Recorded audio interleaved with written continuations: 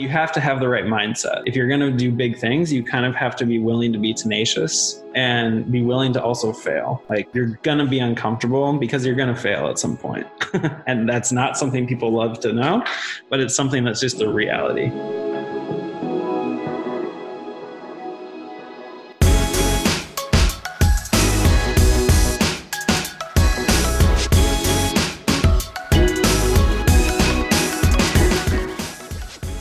What's up, everyone? Welcome to another episode of The Artists of Data Science. Be sure to follow the show on Instagram at The Artists of Data Science and on Twitter at Artists of Data. I'll be sharing awesome tips and wisdom on data science as well as clips from the show. Join the free open mastermind Slack channel by going to bit.ly.com/Artists of Data Science, where I'll keep you updated on bi-weekly open office hours that I'll be hosting for the community. I'm your host, Harpreet Sahota. Let's ride this beat out into another awesome episode.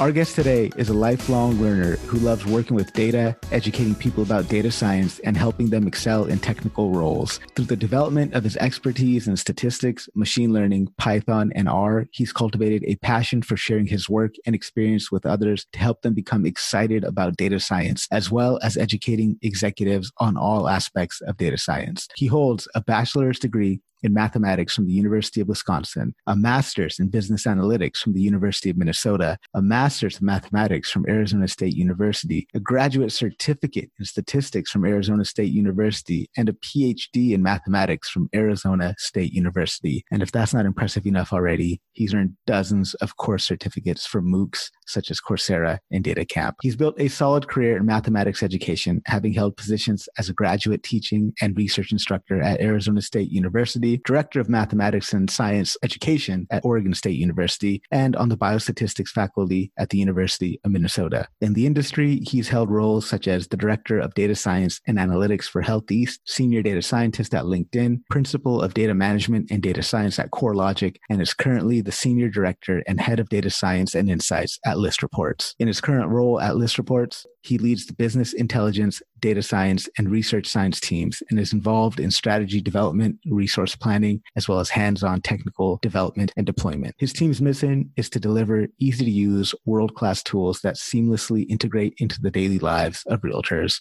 On top of all of his professional experience, he's been invited to speak on more podcasts than I can count, an innumerable number of speaking engagements and online seminars. Most recently, he's given a keynote address titled "Data Science is Not About How Many Models You Build" at the 2019 Data Hack Summit, as well as a panel discussion on the topic of why 85% of AI projects fail, alongside some titans of our industry such as Terry Singh and Kunal Jain. When he's not crushing it as an acclaimed data scientist, he loves being outside, especially enjoying the tons of hiking and cycling trails all over California, as well as traveling so that he maintains a healthy perspective of the world. So please help me in welcoming our guest today, a lifelong learner and rock star of our industry, Dr. Eric Weber.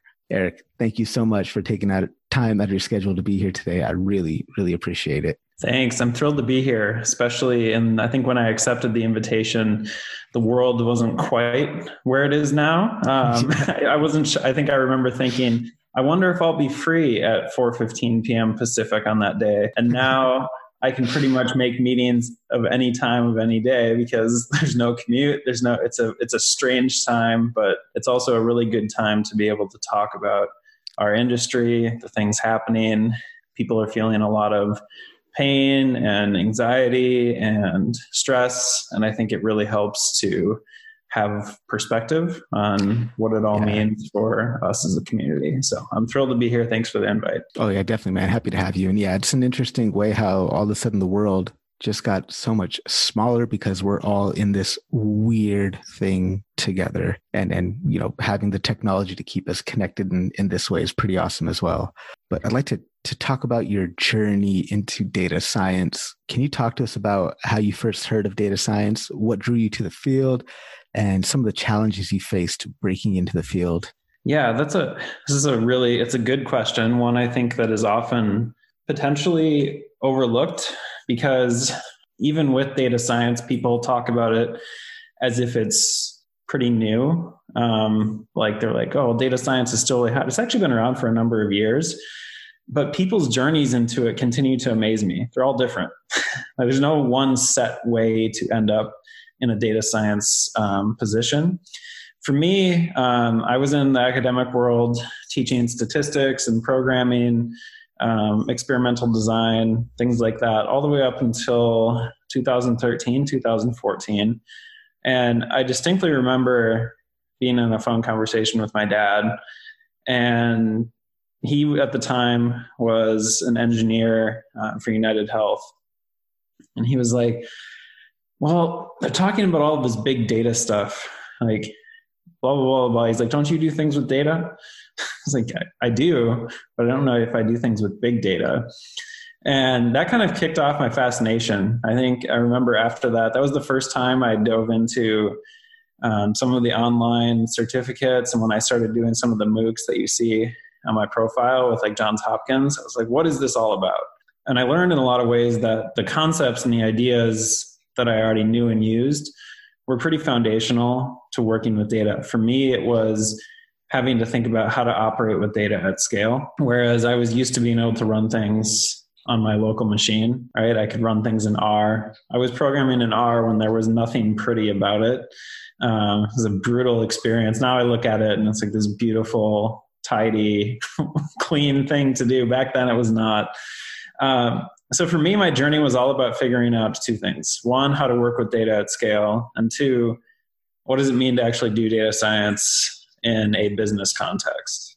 And those two things are really, really important. And they also, I think they're probably overlooked. My transition really entailed a lot of learning about what it meant to really do data science in a business context.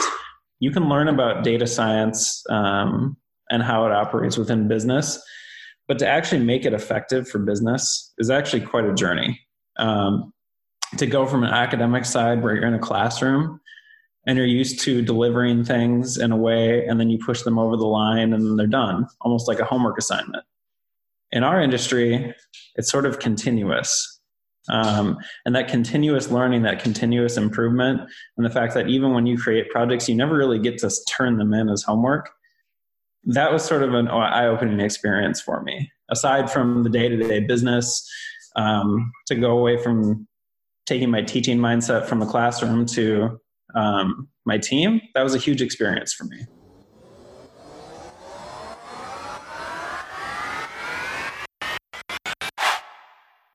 Are you an aspiring data scientist struggling to break into the field? Well, then check out dsdj.co/artists to reserve your spot for a free informational webinar on how you can break into the field. That's going to be filled with amazing tips that are specifically designed to help you land your first job. Check it out. dsdj.co/artists.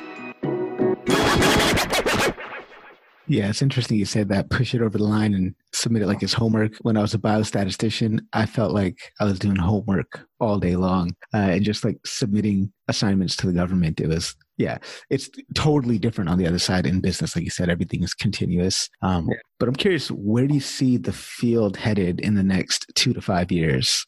I think I see the field headed in a non-uniform direction. And I think that is maybe the most valuable thing that we have going on for us is data science has evolved into what it always probably was meant to be, is a bunch of sub-disciplines. Just like the idea of saying that you're a data engineer or that you're an engineer overall, there's so many different types of engineering. They all require different skill sets. There's very few people who are experts in everything. So as much as there's always been a lot of debate, I think people are like, do we need specialists or generalists? I think we're getting to the point where specialties are the norm, but that's not a bad thing. Just because you're focused on time series work, generally speaking, doesn't mean that you're not skilled. Just because you tend to focus on machine learning or system design doesn't mean you're not skilled.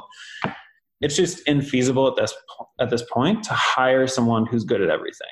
That isn't just from a candidate perspective, though. It's from a company perspective. They're figuring out that what they've done in the past, which was hire data scientists and basically make them responsible for all things data, it's actually really tricky to figure out how to use them effectively. this is produced in a lot of companies, reorganizations, merging parts of data science with engineering, parts of data science with product. In some cases, data science has become its own entity within an organization. And so for me, what's coming next is this alignment, because companies are at the point now where they are like, how do we get the ROI out of this practice? And in a lot of cases, getting that ROI out is making sure you figure out that there actually are subdisciplines, and you can't hire one person to do the job of three, even if they're extraordinarily talented. And so there's a simultaneous change. Like students and people prepping to go into the field are changing.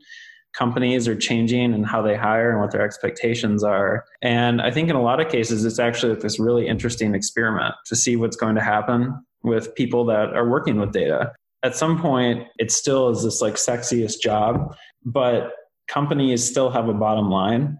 And more so than ever with the current public health and economic conditions that we're in, companies are going to be evaluating the true value of essentially everything within their midst. And while in the last 10 years, it's perhaps been easier and they've had budgets that allow them a little bit of wiggle room, for the next 12 to 24 months, that's not going to exist. And so I see it as like a real prove it time for data science. As much as it's hard to think about that, I really think it's going to be that in the next year or two. So kind of in that vision of the future, what do you think is going to separate great data scientists from merely good ones? Flexibility. Like this idea of being, and flexible doesn't mean that you can handle a whole bunch of tasks incoming at once. It means that you can sort of ramp up your, not just flexibility. I think the best way to put this is, you know what's required to do different tasks, and you don't always use a uniform approach to do everything. A data science task A is probably always going to be different from data science task B. And they're probably going to require different skills. They're going to require different models. They're going to require people to understand how much is actually needed to solve the problem. You don't need to build an incredibly powerful model for every situation, but you need to know what's going to allow the business to thrive in a productive way. The other part is businesses, like I said, are going to be looking for the bottom line value of data science as a practice. And I'm saying this specifically if you're not talking about research groups and teams that are at Google and Amazon and all of these places that will continue to be research focused. They may not be the immediate business value. In almost every other case, data scientists who understand that their skill set gives value to the business by actually delivering business value and not just scientific value is going to be incredibly important. I think there's a disconnect sometimes. People go into data science positions thinking that it is doing a series of projects and to establish really good code and the optimal solution. But then they kind of hand it off as if the business is going to magically use the thing that they've created. That I don't think is a good assumption. This flexibility to pick the right approach or to also know why an approach may or may not work, and your ability to really transform the business with your solutions. Those two things are going to differentiate data scientists who are going to stick around at companies and data scientists who are going to be viewed as really scientists. There's this weird perception of like, oh, they just do the sciencey stuff. If a company is looking at you as you do the sciencey stuff, I can probably guarantee that they don't see how you're impacting the business. And those are really key things for people to keep in mind. What I got from flexibility is like the ability to operate comfortably with a compass instead of a step-by-step roadmap. Yeah. I love your LinkedIn headline, I learn every day. That's freaking awesome. Can you talk to me about the importance of being a lifelong learner and kind of how you've adopted that to be such a big part of your identity? I think it goes back to, some people ask me a lot, like, why did you go to school so much? And the degrees are one thing, but I think if you look at school and any program as a chance to like form habits, it's a much better illustration of its long-term value to you and your career. This idea of like coming to class or coming to work, whichever it may be, ready to go, and ready to do things that you haven't done before. That mentality, I think, kind of is what drives me to think about my work and to think about the value that I can provide. I think we often go to school and we think about getting a degree, that we continue to improve enough and do enough until we get granted an education, right? Or we get granted a certificate. But in almost every case, those skills you learn are going to be outdated in our field every 2 years, probably, like probably less. And it's much more about bringing the energy and bringing the desire to go into situations where you don't know how to do things perfectly and being uncomfortable. And so if I really put it how I want, like my goal is probably to be uncomfortable most days with something. I think that mentality is a good illustration of the scientist component of data science. It's not just this series of skills that you deploy on well-formed problems. You should probably be working on stuff that isn't clear or isn't very easy. And that to me is why data science often tends to be a more highly compensated position, or it deserves to be in some cases, because you're willing to push outside the comfort zone and solve things that people don't really have a good answer for. That's really where all the growth occurs, right? Is in that discomfort when you're really stretching yourself. People understand that physically when you're working out your muscles. Yeah, like your muscles are going to grow when you are stressing them, but we can't see it inside the brain happening, right? So they don't make that correlation. What's your advice to aspiring data scientists who feel like they have not learned enough to start applying for jobs? I think that's a fantastic question. Two, I think no one's ever going to know enough to solve every problem. It's more about the things I mentioned before. Do you have a diverse and deep enough skill set to tackle problems with different approaches? And how do you know that? How do you assess what solutions a problem needs? And also, like, are you willing and hungry to deliver for a business and not just write a script and call it good enough? Because in my experience, writing a script and producing a report tends to have actually very little business value. It's all the actions that come after that. As much as people want to imagine that report is going to get picked up and implemented, it's not going to, not unless you're the one pushing. And so it's less about, do you know everything or do you know this mountain of information? It's more about, do you have a variety of skill sets? Do you understand how to work on different problems with different approaches?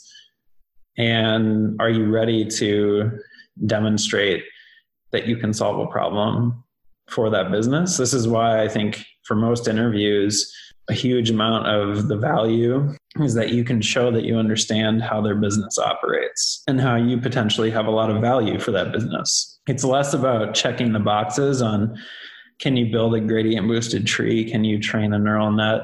Do you understand what back propagation is?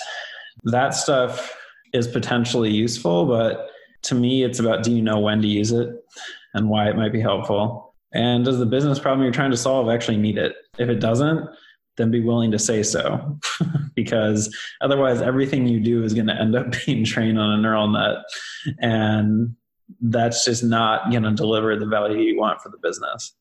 So kind of the opposite question in a sense. What's your advice for those data scientists who think that they've learned enough and don't need to learn any more to be successful?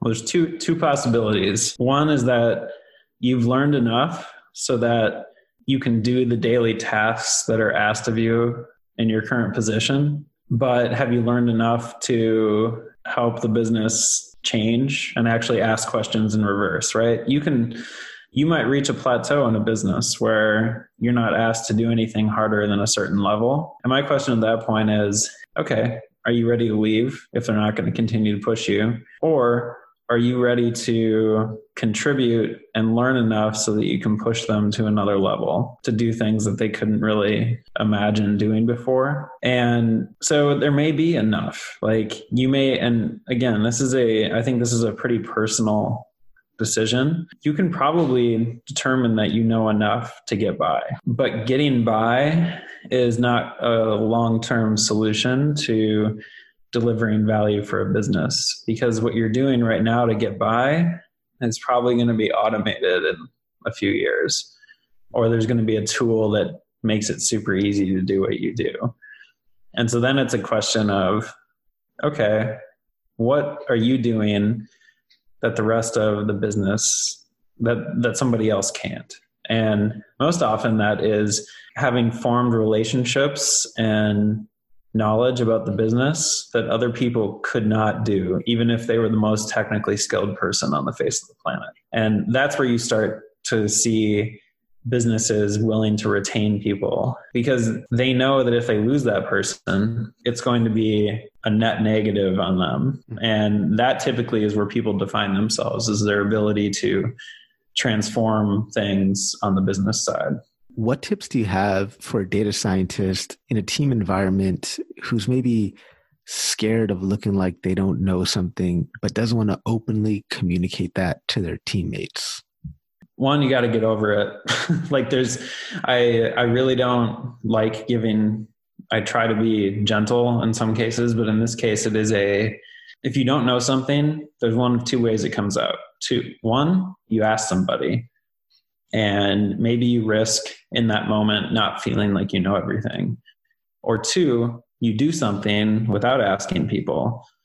And because you didn't ask, you miss out on something super important, or you don't do something up to the expectation level that they have. And then the feedback on that case is super negative, because you've generated a solution that is not sufficient. At the same time, you've also illustrated that you don't know what you're doing, or you missed something. In either case, you're going to have to in some way demonstrate that you don't know everything.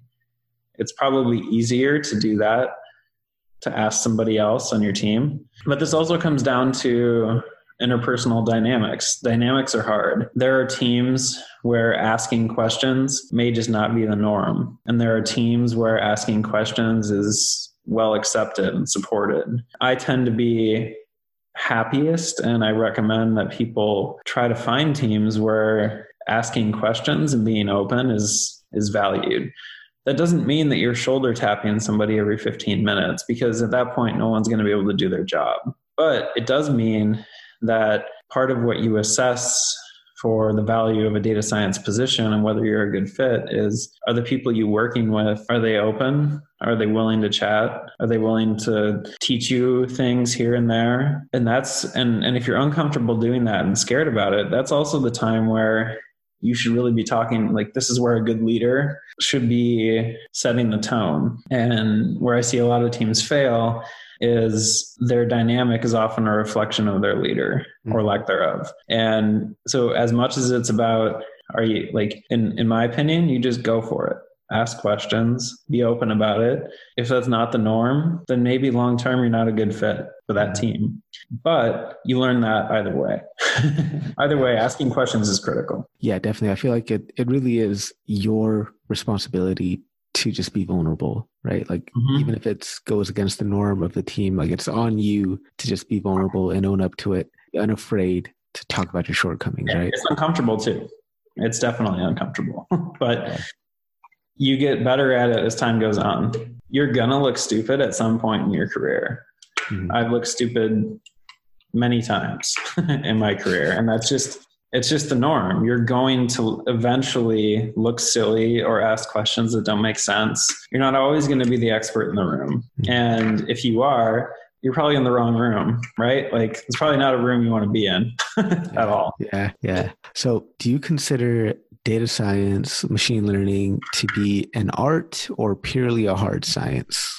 I think science in general is an art. So I think it would be really hard I think any science done right requires technical mastery, but also there's a whole lot of gray area in how you do things and the choices that you make. This is why in science, there are people who are good and there are people who are great. And there are people who are probably like legendary, because even though they might all have similar technical skill sets, it's often about how they ask questions, about how they answer them, and how they are pretty relentless that kind of defines people.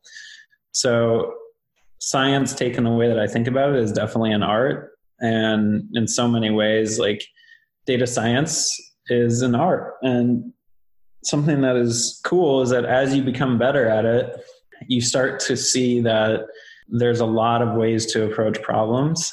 There's so much open space that's not clear, even though you know all of the algorithms. It's not always obvious what makes data scientist A from better than data scientist B. It's not in the model that they build typically. It's in like how they actually define a question and then pursue that answer. What role does being creative and curious play in being successful as a data scientist? And how can someone who doesn't really see themselves as creative be creative? Yeah, that's a good question. I mean, with data science, creativity, I think creativity is often assumed to be this sort of wishy-washy thing. Like, how do you define what creativity is? And it's not about your ability to construct some beautiful canvas from nothing. Creativity is probably actually about a lot of small decisions, and like when you're tuning a hyperparameter, when you're tuning something else, when you choose what model to use, or you choose how to like create a particular feature in your data set that others may not, right? Creativity there is often, it doesn't look like the type of creativity that we tend to think about in general. Creativity is also in how you pose a question. Very often people who are really talented are asking different questions than people who are just starting out. So creativity, people are like, I'm not creative. Well, I'm not creative in like 90% of my life. I go to the same store. I go to the same restaurants. I don't like change it up that much. But when it comes to like how you practice and how you show up and play in data science, like creativity is about the small decisions, not like some grand art piece that you're trying to design. Like I kind of define it as just putting old things together in new ways to solve, come up with like a novel solution to something, right? Yeah. Exactly. So we talked a little bit about how, in our previous roles was kind of homeworky, right? Pushing something over the line and submitting it. But what challenges do you see data scientists who are always looking for a hard and fast rule or a step-by-step recipe to follow, possibly face when they're working outside of a homework or a study environment, and they're in the real world where things are way more ambiguous? Yeah, I think the challenge is that step-by-step doesn't work super well in the real world. Even like the scientific method seems really well defined and like, okay, we do this and we do this and we do this. But really it's like a sequence of back and forth and a sequence of testing and hypothesis development and testing and hypothesis development, and it's iterative. So I think part of what people are not used to is like there's a continuous cycle of development when it comes to doing things in data science that is not present in homework. Typically, like when you set a random seed and then you're deciding what your testing and training data is, like that's step one. And then you are doing subsequent steps from there all the way to where you present like the quality of your model. But in practice, like data science has so many other components to it. The solution you develop may not work for the business. The solution you develop may have issues because the data that you sampled from was not representative of all of the customer base. Right? There are a whole lot of potential problems. And I think part of being data science is that when you're doing the homework version of data science, you're not necessarily used to, or a lot of the normal issues you face are abstracted away from you. You get to focus on the stuff that fits step 1, 2, 3, 4, and 5. But when in reality, it's like all the stuff that falls outside of that is the real problem when it comes to doing most of this field. So you learn, like so much of our homework and our education focuses on like the 10% of the stuff that you're gonna, like you spend 90% of your education on 10% of the stuff you're gonna do in the real world. And I think that's a hard adjustment for people to make. They're like, oh wait, but I learned how to do all this stuff. I learned how to use, learned how to use NumPy. I learned how to use Keras or TensorFlow. And like, I'm like, that's great. If you got to that point, that means you've done something awesome. It probably means that you've spent a lot of hours on it. And I think while we talk about it, and it's really popular to say 80% of your time is spent working on getting data in the right format, like, I don't think it resonates with people until they're actually sitting there doing it. They're like, oh my God, this is actually terrible. Yeah. Like going from raw data, Yeah. jumbled up Rubik's Cube, and then having to like form it up into, a nice cubes with nice, colored sides and everything. Changing it up a little bit now here. So what's it mean for you to be a good leader in data science? And how can an individual contributor embody the characteristics of a good leader without necessarily having the title? I often differentiate between like a leader and a manager, because they're not always the same thing. A leader, and so even if you are in charge of people, it doesn't mean that you're a leader. It means that you perhaps are giving people tasks. I look at leadership. There's an interesting book that's called Multipliers, and it's a really, really good book. I think it is my personal, I think a lot of it resonates with me, because being a good leader is about figuring out how to unlock, amplify, and develop the people around you. And in most cases, that means that very often you're not going to be the most technically competent person in the room. You're not going to be an expert in every area, but you have to figure out how to create that environment where people can actually develop and want to not only want to be a part of your team, but like it's mutual. You give them something, you help them develop, accelerate, get so good at something that they're ready to move on. And at the same time, they give you extraordinary work. I think in that book and a lot of other cases, like, a good leader in organizations when you ask people like in a team matching phase, right? Like a Google or Facebook or any of these places. If you ask them what team should you work on, they're like, you should work on this person's team. And that's typically a good indicator that that person does something over and above just managing. It typically means that they're actually accelerating the career of the people around them. And so when I think about data science leaders, whether it's a manager or someone has a team of 5 or 500, it's all about, are you accelerating the people around you? From an individual contributor perspective, there are a lot of leaders who are individual contributors. An individual contributor, I think, has this stigma that it's like you only do things for yourself.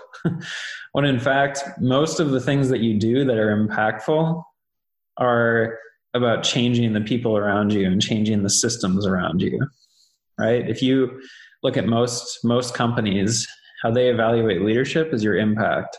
And your impact as an individual contributor can be huge. You can make it easier for your whole org to do something. You can help develop the skill set of those people around you, learn how to do something in a better way. So title to me, titles are important in some way because they signal things about level and what your responsibilities are. Like, your title isn't always going to tell you if someone's a leader or not. You really have to know more about working with them. That's a great book, Multipliers. I've had the misfortune of working for a diminisher. Yep. And, immediately after working for my diminisher, I worked for a accidental diminisher. When I took on this other role, I had the opportunity to just become the multiplier myself and really try to embody those characteristics. And it's in my current role, I'm definitely working for a multiplier right now. And it's so refreshing to have somebody who you just want to give all you can to help bring the initiatives to fruition. I think what's hard for people to understand is if you're in the right environment, the multiplier leader creates an environment that people want to be a part of. It becomes less about your compensation and less about your title because you actually are just enjoying what you're doing. It's hard in technical skills because we're taught that technical skills are kind of the defining feature of a data scientist. Yeah. But when it comes to organizational impact and team growth and team cohesiveness, someone has to drive the boat. Someone has to, and that doesn't mean that they have to push everybody along, but it means that they have to generally orient people in the right way and let them do what they're good at. And I think that is hard thing for people to understand. Speaking of the technical skills, a lot of up and coming data scientists tend to focus primarily on the hard technical skills, and they think that that's what's going to separate them from the rest of the crowd. What are some soft skills that candidates are missing that are really going to separate them from their competition? I think this can be this is a tough one, because when it comes to interviewing, people gravitate toward the hard skills because they're cleaner, right? They're like, am I good at SQL? Am I good at applied stats? Can I do leak code? Like, these things are more measurable in some way. Soft skills, though, are much more about, in my way, they do a couple of things. One, they allow you to connect with people, right? And this doesn't mean that you have to be a people person. This just means that you have to have an approach ready so that you can demonstrate that you're someone who people would like to work around. That genuinely means sometimes just asking people about their interests. What do they care about? What motivates them? Like, if you turn it and say, what would you want someone to ask you? What would you want to share about your work? Like, it's okay to ask people and to share those things and to really talk about those things deeply. So, it's a soft skill. It's like forming connections with other people, even if you're not a people person, is still really important, because it makes them feel like they can imagine working with you as a teammate. Your ability, and I think a lot of people are like, well, public speaking skills. I don't necessarily think it's public speaking skills. I think it's the ability to be clear, your clarity of communication. There's a lot of cases where people say a lot of words, but they don't say anything, right? It's like, so it's uncomfortable, but record yourself when you answer a question. I think a good example, I think there were a couple of major MBA schools this year that, in lieu of the in-person interview, they had candidates record like a 1 minute or 2 minute response to 2 questions that they didn't know ahead of time. I think it's a really good mentality. Are you able to communicate something useful in a clear way? Can you do it within a 2 minute window?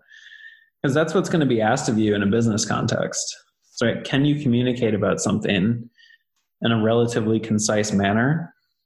That's key. And we all like to think that we know everything, but then when it comes time to actually explaining it, some people just go on and on and on. And that's not what's needed in a business context. So getting to the point, making people feel connected with you. And part of getting to the point is also making sure that you can communicate about the ideas, complex ideas, in ways that make sense to people who may not be well versed in your field, right? Using a lot of words to a lot of people talking about machine learning, you could literally say any word you wanted and say machine learning, and they would get the same message out of it. You have to make it mean something to them. And those 3 things, I think, are really key when it comes to what we would call soft skills. Yeah, it's funny you were saying how people use a lot of words but don't say much of anything. I was just telling my wife the other day, because every morning the Prime Minister of Canada, Justin Trudeau, I think 11 a.m., comes out and gives a national address to Canadians regarding the COVID situation. And every time I'm like, dude, he just is using a whole bunch of words to like not say anything. Yep. I think in a lot of cases, politicians have thrived on the ability to say very little while saying lots of words. And it's tough. You see at times like this where people are stressed and they're in crisis and they're anxious. The ability to say something meaningful in a concise way is a pretty sought after skill set, and it's not out there, right? Like, a lot of people just are not good at it. Yeah. So for those data scientists out there who haven't yet broken into the field, how could they develop their business acumen and product sense? I think there's a few ways. I mean, there are a lot of companies that post and host their own blogs about the problems that they work on. And very often the questions they ask will be focused on those same problems. So if you think through some of the things that these companies are tackling, think about how you would approach them. Think about why you would approach them in that way. There's a lot of problems that are transportable between companies when it comes to, like, for SaaS companies, like customer churn, stuff like that is going to be sort of a universal problem that they face. For product and metric tracking, that's going to be relatively universal. Events may be different, but the concept of product analytics and data science is pretty consistent.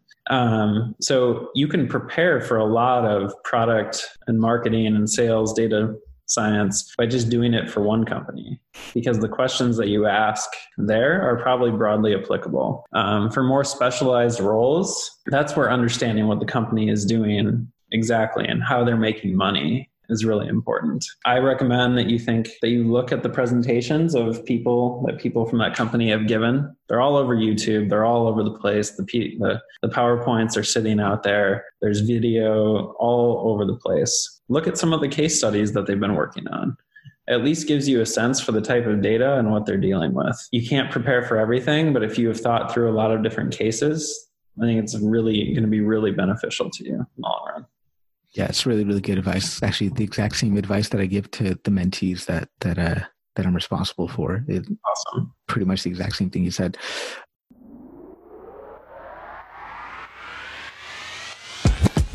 What's up, artists? Be sure to join the free open mastermind Slack community by going to bit.ly.com/artists of data science.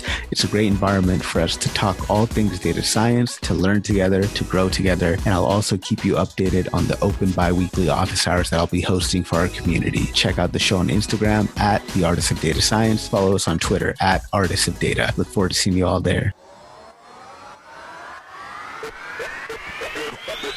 What advice or insight can you share with people breaking into the field who are looking at some of these job postings, some that seemingly want the abilities of an entire team wrapped up into one person, and they end up just feeling dejected and discouraged from applying or even trying to enter the field?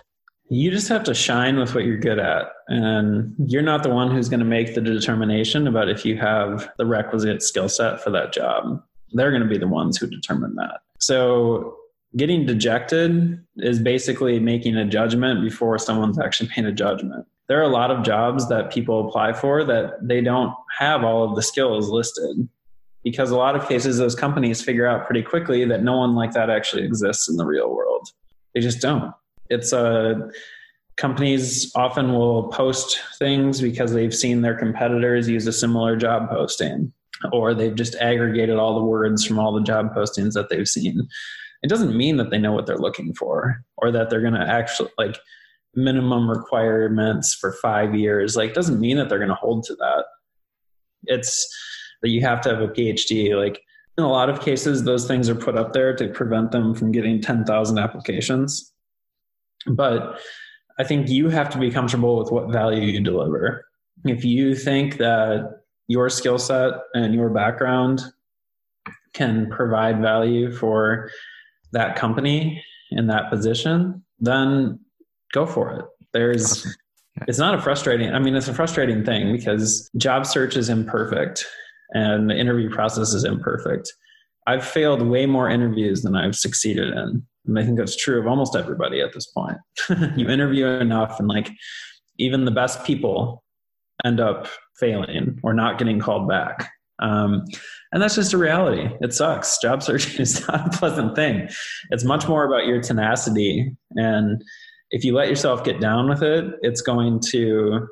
it'll have a net negative effect. If you feel yourself getting down, then take a pause until you're not. Otherwise, you're not going to be able to bring your energy on a daily basis. What are some challenges that a quote unquote notebook data scientist is going to face when it comes time to productionize a model? And do you have any tips for them to overcome those hurdles? Most of the time when we train and build models, we don't think about their scalability, and we don't think about their scalability within a production level system, about competing for resources with other things. We don't necessarily think about their latency, right? We don't think about how long would it take to serve up a recommendation to an individual user. You kind of take the input data as given, when in fact the input data may actually be streaming in real time. And so there's so many, and so for me, it's about timing. How does this model work within the ecosystem of that product? And also scalability. Do you have the resources to be able to actually operate that model in a reasonable time frame? A user is not going to wait 10 seconds for a recommendation to be made. You might be willing to wait 10 seconds, but they're not going to. And so production is in many cases about not just creating the model, but building it, deploying it, and how do you maintain it? How do you know that something's going wrong with it before you have thousands of timeouts happen because it's taking too long and your users are pissed? Like, you have to really think carefully about, and this is like, people are like, well, what is system design for data scientists? And I think we don't have to think about it, generally speaking, for decently sized companies, because the engineering teams tend to worry about the actual production and platform work. But at the same time, you have to build things that have a chance for actually making it there. There are so many things we take for granted: feature engineering, data ingestion, training, and deployment. We control a lot of things locally that you don't control in a production environment. And understanding what those things are and how to handle them is really important. Oftentimes, when you're developing a machine learning model, the intervention, the therapeutic you're building is your model itself. And then you've also got to assess the impact of that therapeutic once it's out there doing its thing as well. Most of the time, we're trying to either influence or understand behavior. If you are trying to influence behavior, if you're then influencing it in a way that makes your model unable to continue to positively affect things. Like, I mean, you think about it, you train your model on a certain subset of data, right? Ranges of input variables, stuff like that. Let's say that the model you create changes people's behavior so that the input data coming in or the recommendations that need to be served don't fall within that range of the model and how you built it originally. It's almost like the model can create a scenario where the model doesn't work well anymore. Yeah. And that's weird and non-intuitive, but it's not like you get to see the model every time it comes through and gets trained again. You have to actually build the model to sort of retune as it goes into production. And you also have to be thinking about what the effect it has on your user base. What are the guardrail metrics that you care about for your users that are going to signal if something's going well or not going well? Because if you are doing something at scale and something bad happens for a lot of users, like, that's a big problem. You can't just unroll that very easily. Yeah. So last question here before we jump into a lightning round. What's the one thing you want people to learn from your story? I think you have to be pretty tenacious. You have to be tenacious about, like, if you want to be good at something, if you want to be skilled and you want to make an impact, you kind of are going to have to do things that make you uncomfortable. I started posting on LinkedIn 2 years ago, somewhere in that range. I was terrified of posting on social media. Like, I generally speaking, don't like social media, but I started sharing things and people find a way to resonate with it. And it becomes super powerful and amazing if you just think about it in the right way. But you have to have the right mindset. If you're going to do big things, you kind of have to be willing to be tenacious and be willing to also fail. Like, you're going to be uncomfortable because you're going to fail at some point. And that's not something people love to know, but it's something that's just the reality. So jumping into a quick lightning round here, what's a topic, academic or otherwise, outside of data science that you think every data scientist should spend some time researching on? Social science, man. I think understanding the world in which you live and operate and the dynamics and behavior of human beings, that's at the end of the day who we're really dealing with in most cases. If you don't understand the broader context in which they live and operate and the stressors present there, it's hard to understand who your users are and what you're building things for. It's huge. It's important. And it's something that I wish more people did. What's your favorite question to ask during an interview? I think it depends on the interview, but I generally really like to know about a time when someone not just failed, but they had to admit failure to somebody else. And I don't care if it's in a work context or not. That doesn't matter to me. Like, and you would not believe the number of just fascinating responses that gives, because people, this attaches very emotionally to people, and they're often very willing to share this, but it tells you a lot about how they respond to something negative that happens, how they share something that is by its nature uncomfortable, but how they not only shared it, but in a lot of cases they learned from it. That's one of my favorite questions. What's the weirdest question you've been asked in an interview? I'm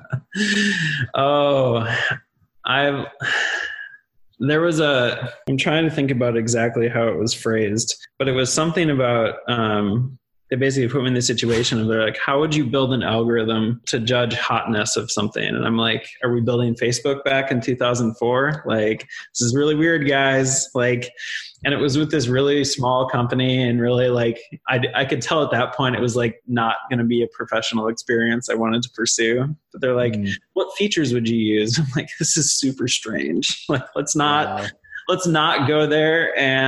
But it tells you a lot. The questions people ask tell you a lot about who they are. And that one told me enough that I was like, all right, I'm good. Interesting. What's the number one book you would recommend our audience to read and your most impactful takeaway from it? I think Blink is probably the one that has resonated with me for a long time, mostly because it talks about how we make decisions and how those decisions are often not logical. And the way in which we process information in order to do something is really fascinating. The amount of effort we give to certain things and the lack of effort we get to others, and how our brain either makes complex decisions simple or simple decisions complex. It teaches you a lot about like human cognition. And it always reminds me that like, even if we make assumptions about what our users are going to do, we're usually wrong. Because we just don't know. We just don't. And that's really hard. Have you read Thinking Fast and Slow by Daniel Kahneman? I think Malcolm Gladwell in Blink builds heavily on some of the arguments that were made in that book. Yeah. Both of them really good books. Really good book. So I don't know if this is still true for you, but I've, in a previous interview of yours, I heard that you're, like me, a very early riser. Yep. So still 4 a.m.? It's more like 5 now. I sleep in a little. Weird. It's weird. And like, you go to tech companies and they're like 10 a.m. breakfast. And I'm like, I'm up at 5, guys. Like, I don't know what you're doing. So what's your morning routine like? Oh, I get up and I usually I force myself, before I allow myself to have coffee and breakfast, I just move 20 minutes of doing something, right? Push-ups, sit-ups, doing something, especially now where you're not moving that much on a daily basis. Like, it gets your brain ready to go. I apprehensively open Twitter and the news to see what, especially these days, I feel like I'm just opening this like horror show of stuff. I'm like, what happened in the last 12 hours? But I like to get my mind active. I like to know what's going on in the world. And I really like to also just take some time to be like, all right, what is my day going to look like? What are the big things I have to hammer out? And if you keep those things defined every day, even if you don't finish them, I think you make some serious progress against them. Have you read 5 a.m. Club by Robin Sharma? Yes. Yeah. Do you follow the 20-20-20 formula? No, not really. Like, I more or less I kind of make sure that I get up at 5 and by 7 I have to have done some productive things. And I basically judge a start to my day that way. Sometimes I have noticed that I'll get off track, especially recently, because I'll just be reading about everything going on in the world. And I'm like, what have I been doing for the last few hours? But it's crazy how much time slips away. You don't even notice it when you're. Oh, I know. It's really weird. And I'm like, how have I been sitting here for 2 hours? What is going on? What motivates you? People ask me that question a lot. And I like to know more. I like to know more than I did yesterday.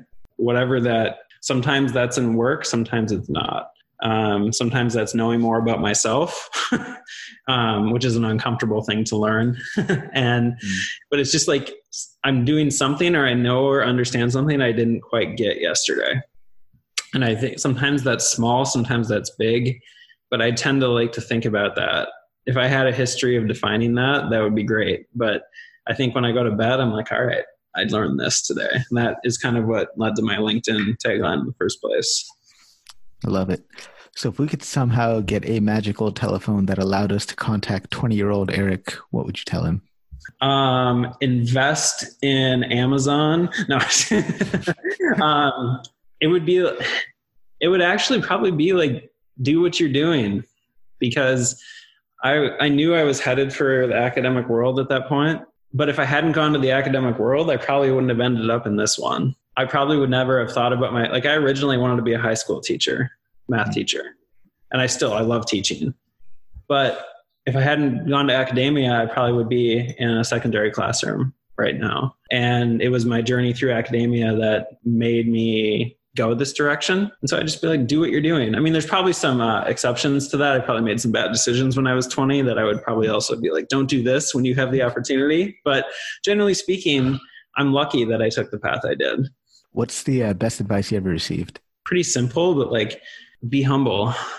If you're humble about what you do, it naturally brings people to connect with you. And it's not just about connecting with people. It's about keeping yourself humble.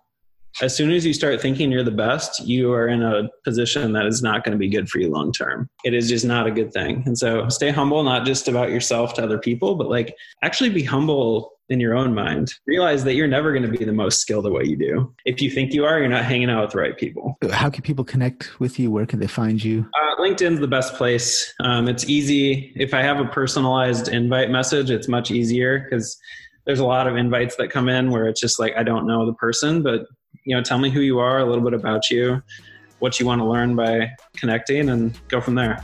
Awesome. Well, Eric, thank you so much for your time. I really appreciate you taking time out of your schedule to be here on the show with me. So thank you. It was a wonderful conversation. I enjoyed it. Well, thank you. I appreciate it a lot too.